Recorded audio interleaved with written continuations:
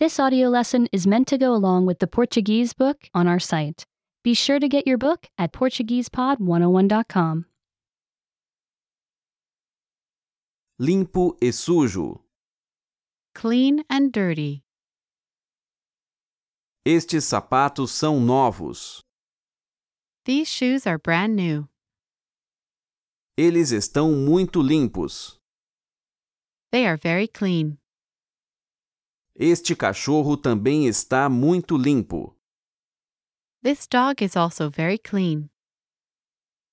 Esta camisa está um pouco suja. This shirt is a little dirty. Ela não está muito suja. It is not very dirty. Este chão está sujo. This floor is dirty. Este carro está muito sujo. This car is very dirty. Este porco está muito, muito sujo. This pig is very, very dirty.